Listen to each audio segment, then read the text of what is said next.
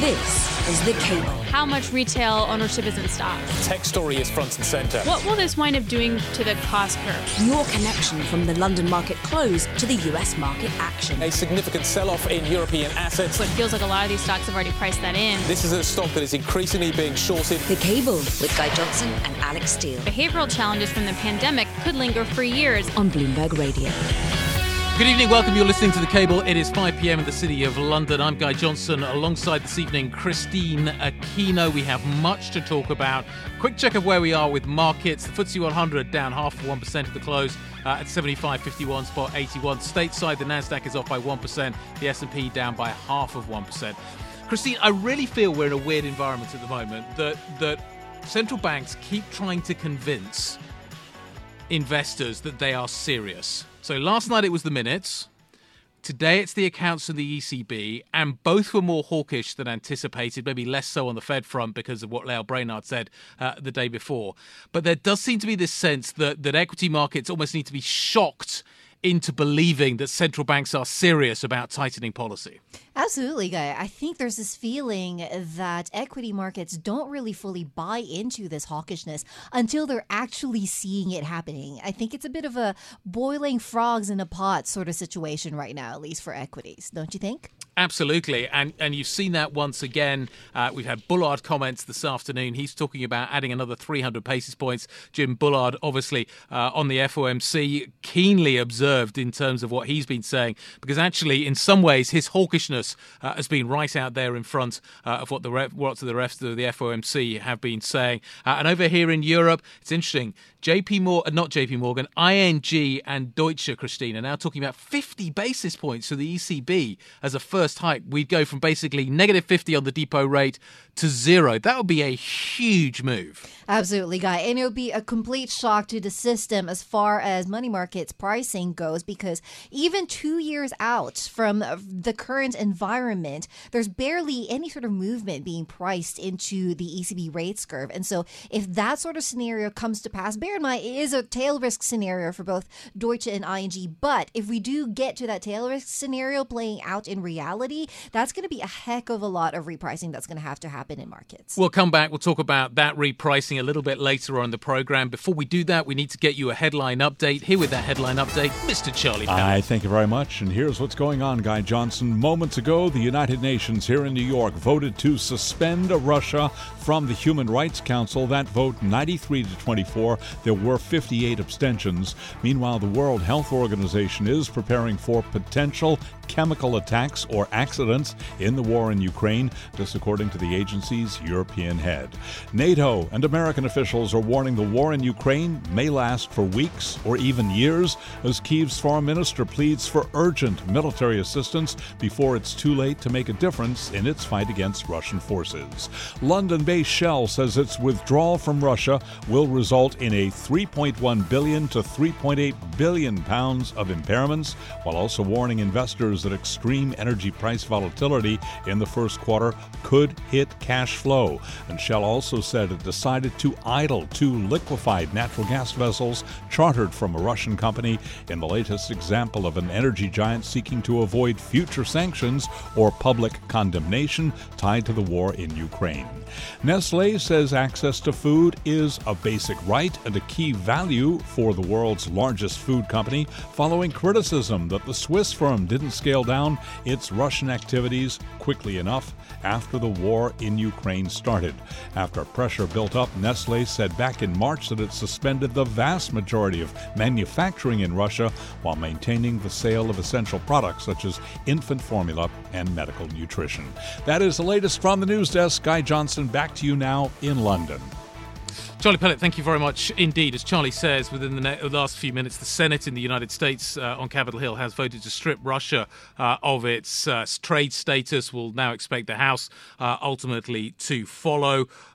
We have had a big NATO meeting today in Brussels, and the NATO Secretary General talking about the possibility of this conflict lasting for weeks, months, or possibly even years, which then brings us on to how ultimately, were that to be the case, would the West continue to support the Ukrainian forces that are fighting on the ground at the moment? There is an expectation that we are going to see a fresh offensive being launched by the Russians.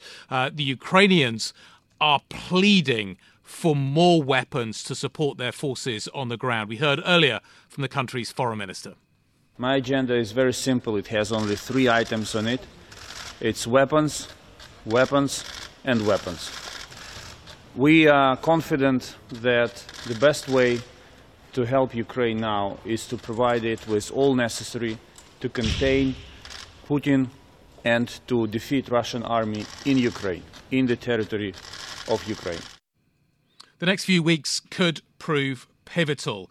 We have been providing weapons for the Ukrainian forces, but if we are going to see a fresh offensive for the Russians, that offensive must be resisted. That certainly seems to be the line coming out of many Western capitals. But how will that happen? Therese Raphael, writing an interesting piece today, only one thing will help Ukraine now, not sanctions, but weapons, echoing the words we've just heard from Foreign Minister Kuleba at the NATO meeting. Therese joins us now. Therese, the next few weeks could be quite pivotal. We've seen Russian forces withdrawing, they are regrouping, they are rearming, they are rotating fresh troops in. What should we expect to happen next? So the Russian strategy from here is quite clear. They've withdrawn from the area around Kiev. They will seek to get a quick defeat of Mariupol, and then effect a sort of pincer move from the north and the south surrounding Ukraine's forces in the east, and then try to consolidate territory in the Donbass. And, if that happens, if they're fully successful in that, it's a very, very different picture than the one that, has produced a fair amount of sort of celebration and congratulations in Western capitals, where, there was a sense that the Ukrainian military had done so much better than was expected. Yeah. Western military aid clearly helped. And there was a sort of celebration of Western unity. But that could change very, very rapidly. And, what I understand from military experts I've spoken to is, we really have 3 or 4 weeks before we could see a pretty dramatic change of the landscape in Ukraine. And in that time, what will make a difference is a real increase in the level, not just the quantity, quantum of weaponry, but the kind of weaponry going to Ukrainian forces. We'll talk about that in just a moment. Soldiers, sailors, airmen talk about the fact that no plan survives contact with the enemy. The Russians have been very guilty of that. To what extent how will their tactics adapt to a much more formidable foe in the form of the Ukrainian forces? And in terms of how that is going to shape what is needed in order to repulse them once again, tactically they are going to change. Does the weaponry needed to be provided change as well? Tactically, we've already seen the change. They've given up the sort of 3-pronged attack that was completely misguided that they launched at the beginning of the war. We're now looking at an attack along a single axis. It works to Russia's advantage because it's easier to supply their troops. It's harder to provide air coverage to the Ukrainians.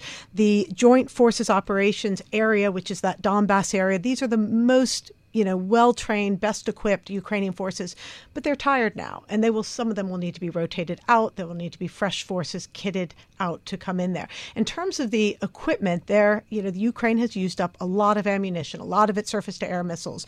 All of that will need to be replenished, but it will need, things like better radar. A lot of the radar has been taken out. Yep. Anti-tank guided weapons, so-called loitering munitions, which wait passively around a target before attacking.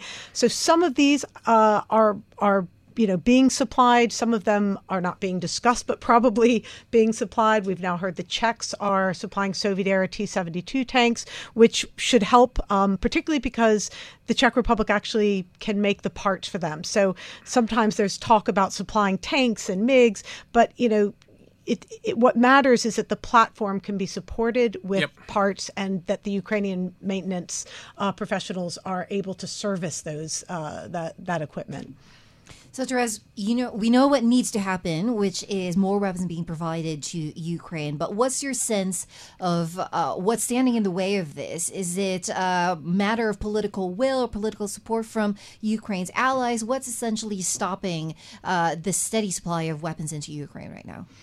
So there are a couple of things that make this difficult. One of them is simply the logistics. So for heavy weaponry, tanks and armored vehicles, they need to be not just transported to Ukraine, but across Ukraine, a very large country, to the east. They could be vulnerable to attack. It's also trying to figure out which platform to give Ukraine, and that is, what weapon system can be supported over time. And, there's this whole other question that NATO is facing about its own level of defense expenditure, the deterrent value of the weapon systems that it has. So there's a lot of bargaining going on within NATO about what to supply. There's some sense that the Biden administration is a little bit behind, say, the UK in appreciating or being willing to supply some of the heavier weaponry. There is a fear of escalation, of course, in some quarters. So there's an open debate about how far they can go without risking. Let's just talk about that point. Liz Truss, the Foreign Secretary, was talking about the fact that she is looking to migrate Ukrainian forces from post-Soviet kit to NATO kit. If Russia is fighting an enemy using post-Soviet kit, that feels like a very different environment to a Russia that is fighting Ukraine armed with NATO kit. Anne-Marie Hordern did a really interesting interview with Hodorkovsky yesterday, talking about the idea that Putin already feels that he's fighting NATO. If he's fighting Ukraine that looks like NATO, how significant an escalation is that? I think I agree with Hodorkovsky. I think in Putin's mind, this is a fight with NATO, that Ukraine is a stand-in for an existential battle with the West, and that's simply how he sees it. And there was an interview that Sergei Karaganov gave recently, a prominent longtime advisor and foreign policy commentator, in which he said we simply can't lose. He didn't define victory, but in Putin's mind, that he will have to come away with something. He may be looking at May 9th, which is Victory Day in Russia, date when you normally have these grand military parades, as the day in which he wants to be able to declare some kind of progress on the ground. But I think that's the question both for Ukraine and for Russia is, at what point is there something to discuss? And Putin is famous for, starting conflicts and freezing them, and then using Russia's position on the ground to reignite them and to keep the country weak. We saw it in Georgia. We've seen it in Azerbaijan. We've seen it in Moldova. So, that's something Ukraine will be very wary of seeing happen. Now, Therese, to the point of Putin essentially viewing this as a proxy war against NATO, how much of a possibility is there then that this doesn't end with Ukraine, and in fact this is just the beginning, and potentially spread to other NATO allies in the region?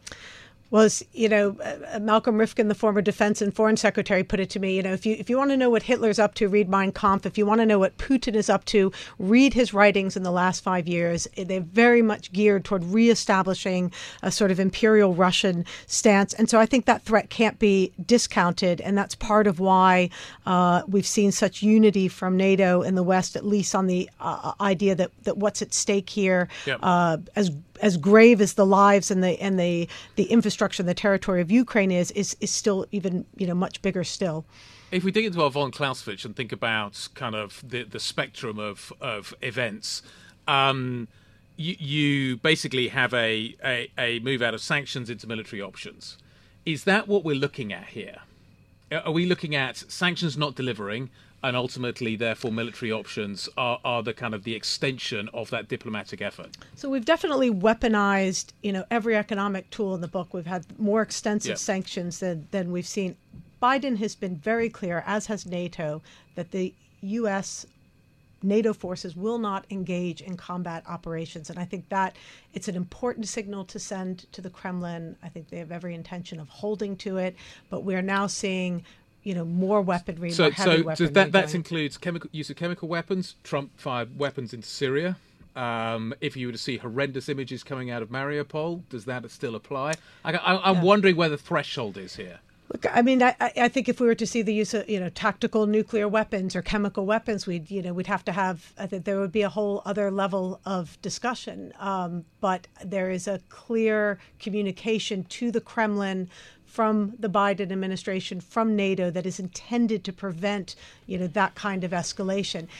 I think the counter sort of point to that is, does Putin believe that the U.S. would step in? Yep. Does he believe that commitment, that Article 5 NATO commitment, is as solid as the U.S. has said over the years? And that's what he might want to test. Let's hope we don't end up testing Let's that. hope. Therese, thank you very much indeed. Therese Raphael, greatly appreciated. This is Bloomberg. This is The Cable with Guy Johnson and Alex Steele on Bloomberg Radio. 18 minutes past the hour. Welcome back. The French go to the polls this weekend in the first round. Current polling puts Emmanuel Macron and Marine Le Pen in the second round. The second round vote, the runoff vote, on the 24th. The polling in the second round is where life gets interesting for the markets. At the moment, the polling puts Emmanuel Macron on track to retain the Elysée, but only just, and we are well within the margin of error. Financial markets are beginning to therefore to wake up to the risk that we could see Marine Le Pen delivering a victory. But what kind of a victory would it be, and what would that risk look like from a financial markets point of view? Bloomberg's John Authers writing about this a little bit earlier on the Bloomberg Opinion page. John, it is getting very close. We're well within the margin of error within the second round. What do markets make of the risk? Well, they have, if you look at bond markets, the spread of French over German bond yields has widened very significantly, very quickly in the last few days, and that's plainly because of the perceived political risk. The biggest spread we've seen was in the run-up to the last election 5 years ago, when people were very scared of a possible Le Pen victory.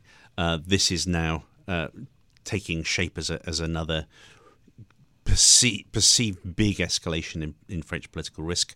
Similarly, if you look at stocks, France is one of the less affected European nations by the conflict in Ukraine.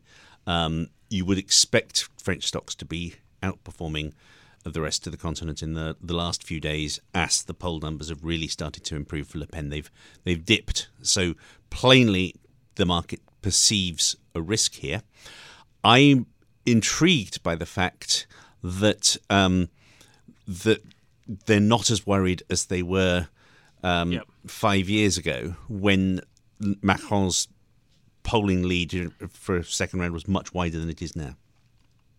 But John, you yourself captured the nuance here that the Marine Le Pen running for this election is not the same candidate as was running in 2017. It seems like she has really shifted from being an outright Eurosceptic or downright anti-Euro candidate to a bit more of a populist sort of candidate and moving away from that anti-Euro rhetoric. And so do you really think that, is it as much of a negative now to financial markets as it would have been in 2017? That's an interesting question. You've also got the fact that the legislature is coming up in another couple of months, and that will have a very big effect on exactly how much freedom whoever the next president is will have to move. However, I do think that there are big areas of causes for concern if you do have a Le Pen victory. First of all, she's still definitely Eurosceptic, if not talking about leaving the euro, and that is a problem at a moment when Europe is being put, or the EU is being put to the test in a way that hasn't been seen in generations by what's happening in Ukraine. You also have the fact that Germany is also under new management, and Olaf Scholz, on the face of it, is not one of the more likely politicians to find a mode of getting on with Marine Le Pen. So. 5 years ago, the Brexit referendum had just happened. Trump had been elected, and people were scared about populism in a way that might have been excessive. I do think at this point there's actually more of a risk of real damage from a Le Pen victory, which I'm nervous that the market hasn't totally got yet. So let's get into what that real damage would look like. At the moment, to come back to the kind of the Eurosceptic line, at the moment there is this expectation in markets that we are going to see more unified policy responses from Europe to significant threats that it faces right now. Ukraine being one of them, but the energy transition and others are certainly equally as significant, you could argue. Would all of that kind of pulling in the same direction disappear if Marine Le Pen were in the Elysee? I doubt all of it would disappear, but I imagine quite a lot of it would. But the point of view from people pricing risks in markets is that you don't know.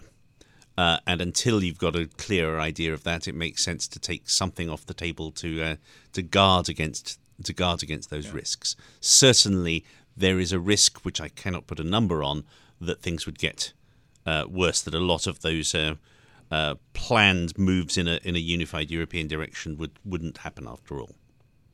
So, John, as far as how this plays out in markets, do you see this more as a slow burn over the next few months once we see what happens with the parliament elections, once we see what Le Pen actually does when she's in place? And which particular asset class are you worried about as far as the biggest impact goes? I think generally what happens when you get an election result that markets really don't like is that you would get an immediate sell-off, and then you get a recovery, even if they're not so much no better than had been feared. That's the way markets operate. So I think if you do get a Le Pen victory, which is still on balance pretty unlikely, but then you could have said the same thing about Brexit and Trump 5 years ago.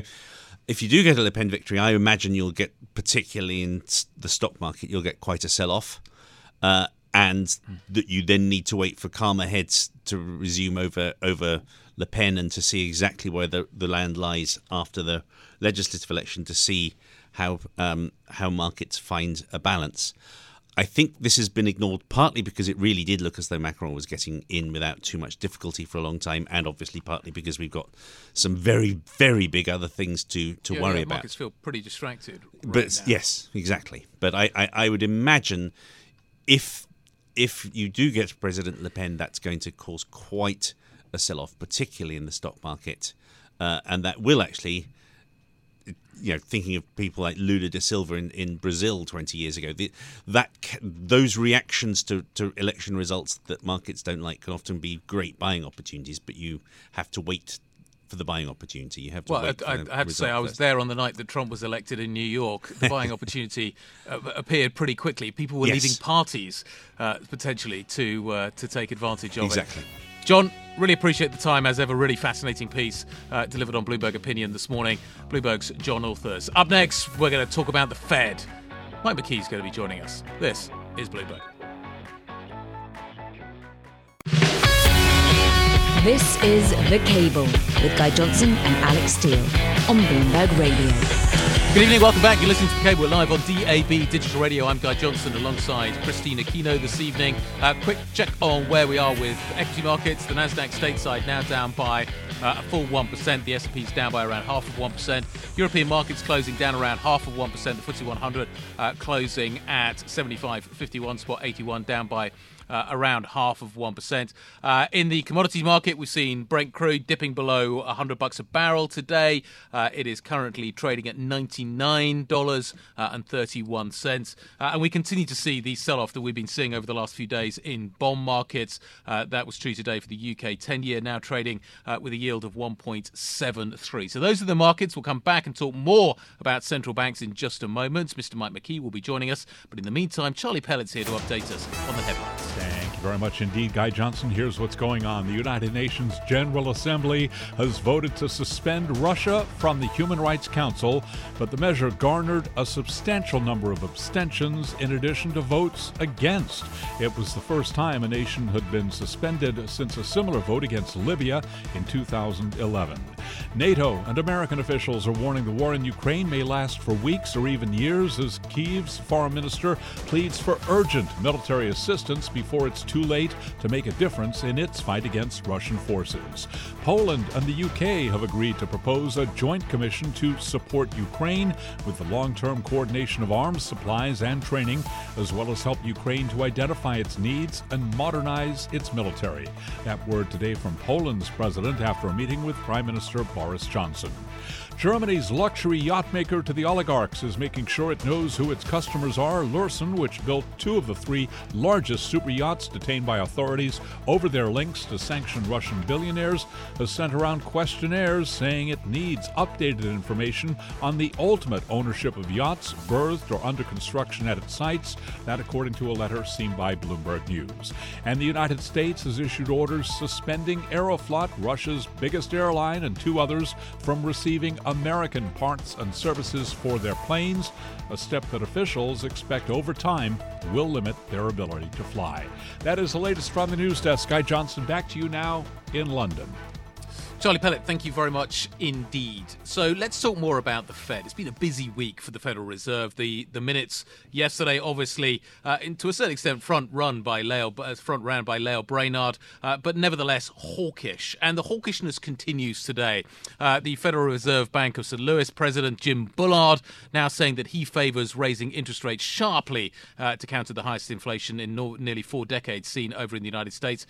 He is suggesting half-point hikes in May, along with shrinking the Fed's balance sheet aggressively. I quote, I would like the committee to get to 3.25% on the policy rate in the second half of the year. That's Jim Bullard talking to reporters a little earlier on today after delivering speech at the University of Missouri. Let's analyse all of this, where we are. Have we seen a significant step change this week? The person to ask that question to, as always, is Bloomberg's Mike Mckee, who joins us in New York. Mike, Bullard's definitely at the hawkish end of the spectrum, but he seems to be kind of front-running a hawkish tilt that the rest of the policy, the policy group at the Fed are ultimately following. The minutes revealing that there were more members who favoured a 50 basis point hike at the last decision where we got 25, but were dissuaded from doing so because of the fact that we had the conflict erupting in Ukraine. In terms of the shift that we've seen over the last couple of days, how significant is it? I don't think it's so much a shift as it is just filling out the details. The markets had already assumed that the Fed was going to do 50 in May, and they're leaning towards 50 in June. It's kind of a question of what do the data tell us between now and then? Do they support the idea? If so, then the Fed's going to do that. Bullard has been out in front. He was the first to call for 50 basis points, and then some others said they were interested, but the war in Ukraine, as you said, came between them and a 50 basis point move. So he may be not too far off where the rest of the Fed is going. It'll depend on the data that we get, the CPI numbers that come out next week. So, Mike, Brainard's comments plus, of course, the minutes put a lot more emphasis on the balance sheet aspect of Fed policy, which seems to be something that had kind of taken a backseat to the rates discussion over the last few weeks. Now, do you get a sense that Fed watchers, economists, investors haven't fully considered the full impact of both of these policy levers being implemented by the Fed simultaneously? We have the balance sheet runoff going at such a pace, 95 billion a month, 1 trillion a year, and of course the pace of rate hikes that are being priced by markets. Do you think that we haven't fully grasped what effect on growth that could actually have over the next few months? Well, I think the Fed has an idea, although they don't really know the impact of the balance sheet because this is only the second time we've done it. There's no kind of historical record, and you don't kind of know what how much taking duration out of the Fed's portfolio and giving it back to the market is going to affect interest rates. There are studies that show everything from 25 basis points to 150 basis points. So it's kind of hard for the markets maybe to know. Each shop is going to have their own estimate. The real question is, how far does the Fed think it has to go? And that's what people are trying to figure out. They don't know what neutral is. The Fed has said they think it's 2.4%, but that's a number you can only observe looking backwards in time. So if the neutral rate is higher than what the Fed thinks, then we could get a significantly higher interest rate from the Fed, as Jim Bullard is suggesting. Is there a sense of frustration here that financial conditions are not tightening? And I come back to kind of what Kristine was talking about just a moment ago. The balance sheet is just enormous now. Comparing it with 2018, where they tried to run it down and ultimately didn't run it down very far, the balance sheet has expanded significantly as a result of the pandemic and other factors since then. Is there a sense maybe in the market that also the Fed is underestimating how aggressive it's going to have to be to tighten financial conditions significantly, just given the scale of that balance sheet and other factors? Yeah, I think a lot of people on Wall Street are thinking the Fed is behind the curve and doesn't yet embrace the idea of significantly going over neutral. But that also kind of depends on your view of what it's going to take to slow inflation. And there's a lot of different variation among all the various economist shops. So the Fed is, at this point, trying to catch up. They only make their forecasts once a quarter, and Wall Street adjusts every day. Global Wall Street adjusts every day. So they're always going to kind of be perceived as being behind the curve. But you do get people like Jim Bullard, and then I spoke with Esther George earlier this week, and she said we could go over neutral easily. So I think it will even out over time, but people don't know. Now, the one thing to keep in mind is the balance sheet's big, but the impact is going to be different in different categories. In the housing area, we've already seen mortgage rates go over 5%. Refinancing is pretty much done, and we may see housing slow. So even if financial conditions are looser in some areas, they may be tight in areas that do count. So, Mike, let's zoom this out a couple of years from now, given that all this discussion about where the neutral rate is, or at least the terminal rate is. As far as markets are concerned, they see that peaking at around 325 in agreement with Bullard. And then they're already starting to price in rate cuts by 2024. Do you think that feels about right, given where we are, or is there a potential for that to actually start coming earlier as the Fed kind of realizes how much of a brake on growth they've implemented via both the balance sheet runoff and the rate hikes that are upcoming? Well, that's based on history, basically. People looking at what happened before when the Fed was raising interest rates. In most situations, they've sent the economy into recession, so then you would price rate cuts. It's kind of hard to tell this time because there's so many unique factors. Inflationary pressures that came from COVID, inflationary pressures that are coming from the war in Ukraine, and then inflationary pressures that are just generated in general. That's the hard part to know, is how that's going to end up. And so at this point, the Fed is going to have to just wait and see, and markets are going to be cautious. They're going to price some of that in, but whether they really believe it, I think you need more time to know whether that's going to be a realistic possibility. Okay.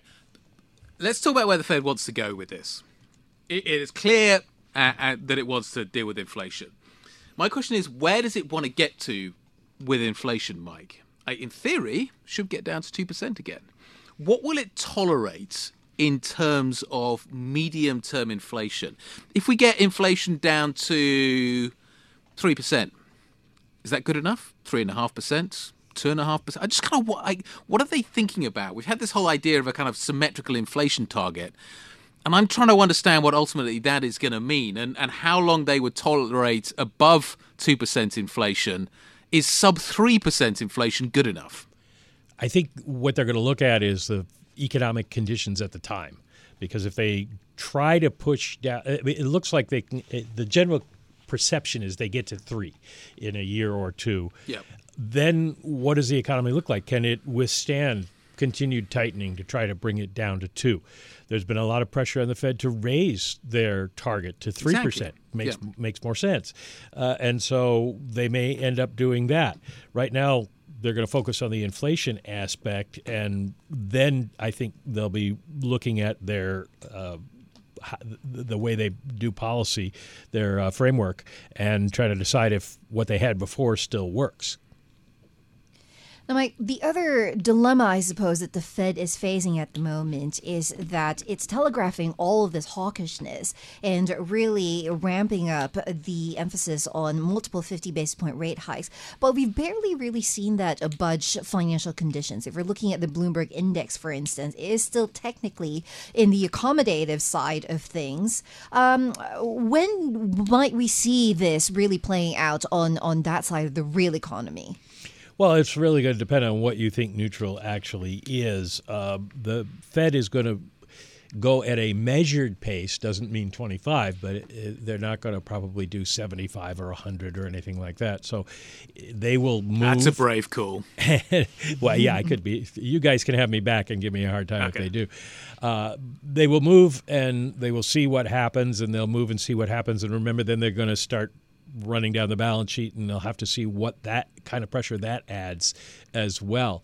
And then the question is, how fast does the economy slow? Because then earnings will slow, and in theory, the stock market will stall out, or the gains will be limited, and that will result in tighter financial conditions as well. It's kind of hard to make a prediction at this point exactly when that happens. So many things for the markets to think about. Mike, thank you very much indeed for updating us on the latest. Bloomberg's Mike Mckee. Kristine, the other thing that everybody's kind of sort of focusing on right now is real rates. We're getting very close to having a positive real rate in the United States. You probably need to get the 10s kind of well north of zero to have a kind of entire curve, sort of 10s, 5s, 2s, etc., that are positive as well. But that's a complete shift for financial markets, because at that point, TINA, we all know TINA very well, there is no alternative to stocks, starts to look a little bit more questionable.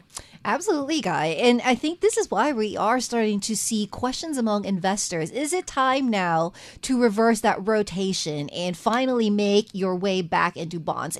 It's a trade that really did not pay off in the first quarter with that historic loss of almost 6%. But, we are getting to levels now where bondholders could potentially be actually getting compensated for inflation.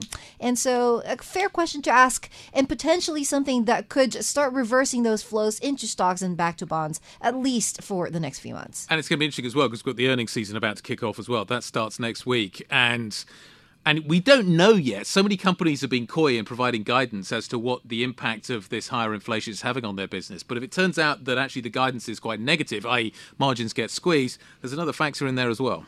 Absolutely. We may be getting to a bit of a perfect storm here for stocks, at least in terms of a reversal. And it could be potentially something that changes the fundamentals and how investors think about it longer term. Well, let's hope we don't get the perfect storm tomorrow, because up next we're going to be taking you to Cape Canaveral, where I hear the weather is a little inclement, but our Ed Ludlow is to be found there. This ahead of a big SpaceX launch tomorrow. 4 astronauts going up to the International Space Station, an International Space Station whose future is now very much in question as sanctions and the falling out between the United States and Russia leads to question about where it goes next. Does it stay in space? Does it continue to get supported? It splashes down in 2031. What happens between now and then? Ed joins us next from Cape Canaveral. This is Bloomberg. This is The Cable with Guy Johnson and Alex Steele on Bloomberg Radio. Good evening, welcome back. You're listening to The Cable. We're live on DAB Digital Radio. I'm Guy Johnson alongside Kristine Aquino.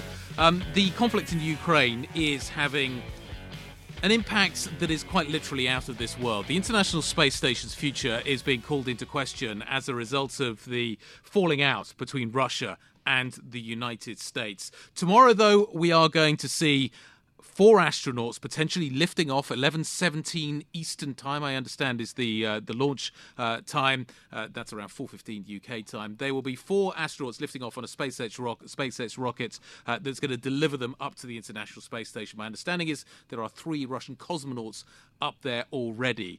At Cape Canaveral for us, as ever, to cover these important events is Bloomberg's Ed Ludlow. Ed, talk us through this mission and why it's so important. Yeah, so it's billed as the first all-private mission in the sense that each of the 4 astronauts are private citizens. They're not current NASA astronauts. 3 of them, according to the Washington Post, paid $55 million for a seat. So, it's a healthy chunk of change. And the carrier involved, SpaceX is the rocket provider, if you like, is a private company. And, there have been private missions to the ISS before. Most recently in December, Yuzuka Maezawa, who's a Japanese billionaire, he rode on a Russian Soyuz rocket and he spent 12 days on the ISS, but he used a public sector launch provider to get there. So it's significant, it's a real move into the commercialization of space. And for Axiom, I would describe them as kind of the travel agent, right? If SpaceX is the rocket provider, NASA is the host up on the ISS, Axiom's the group that gets it all booked for you. Now, obviously a big deal, a momentous occasion for SpaceX if they do manage to go through with the launch.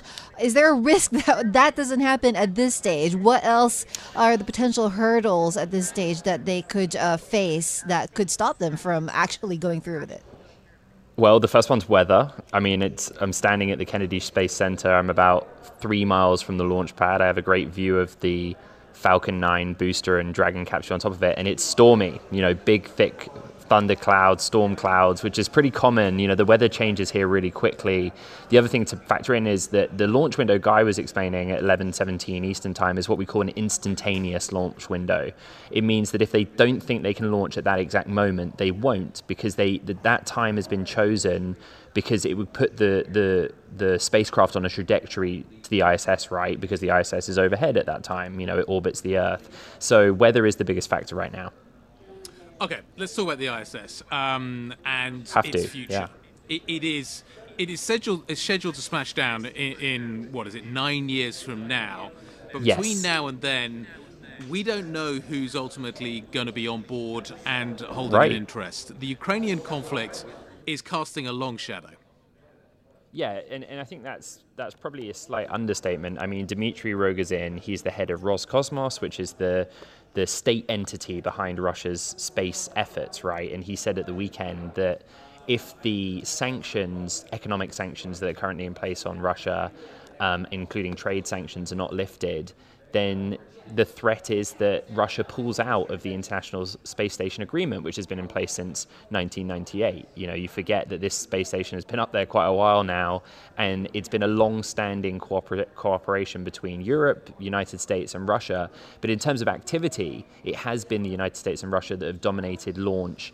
And in more recent years, the US has been reliant on Russia because once the shuttle program was decommissioned, the US has been very reliant on the Soyuz rocket blasting off from Kazakhstan or other sites in Russia to get their own astronauts up to ISS. So things are pretty tense right now.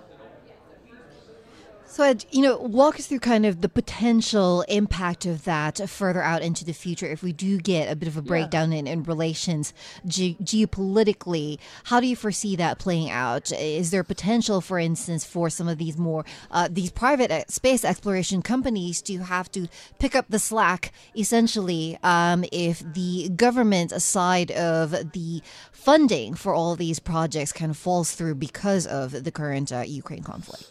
Yeah, it's certainly the right question. I mean, the sanctions have had 2 effects. The first is that there are American launch companies, literally American rocket companies like Northrop Grumman and the United Launch Alliance, which is a JV between Lockheed and Boeing, that use Russian-built rocket engines. Those Russian-built rocket engines are now not accessible to them. The other thing as well is that there are American satellite providers, OneWeb being a really interesting example. They had planned to send satellites up on a Soyuz rocket, and they had to pivot. And who did they pivot to? SpaceX. So this is a really interesting launch on Friday because it's kind of emblematic of the position SpaceX has put itself into, but also how it could benefit from the conflict. Is America in the position that if the Russians did withdraw from their support of ISS, that America could now step in and basically take over the whole project, given the fact that we have the SpaceX capability that we're hopefully going to see demonstrated tomorrow? Right. Well, I think there are probably some accountants and budget office officials at NASA who would get a little worried about Russia pulling its contributions from the ISS. How big it's not cheap to run. It's not a divisible split, so it's not equal between each party. And I have to be honest, I don't know what the dollar value of Russian contributions are. The space station is essentially split into two halves, a kind of US, European, Western side and a Russian side, for want of a better explanation. The other question is, there's these 4 private astronauts going up on Friday, and officials keep getting asked, will these 4 private astronauts, 2 Americans, 1 Spanish, 1 Israeli, will they actually cross over into the Russian side and say hello? And they're able to do so if the Russians invite them, but we're waiting to hear if that will happen. Ed, we look forward to the launch tomorrow. Hopefully it will be successful. We know you're going to provide us with some great coverage. Ed Ludlow joining us from Cape Canaveral. Stormy today. Kristine was laughing at me as I segued into this segment. I was admiring the segue. Okay, I think that's one way of she's maybe retroactively changing the history of this. But we'll get some great coverage coming up. Hopefully we'll be able to bring you that launch live as well. As I say, that's going to be happening at exactly 11:17 Eastern time tomorrow. That's 4:17 UK time. So I'll be on air with Katie Lyons on Bloomberg Television, and hopefully we'll be able to bring you those pictures. That wraps things up for today. We've got some great coverage coming up tomorrow. Obviously, the volatility in these markets continues to persist, and we will be monitoring that for you tick by tick. Anyway, hope you enjoyed the show. This was The Cable. This is Bloomberg.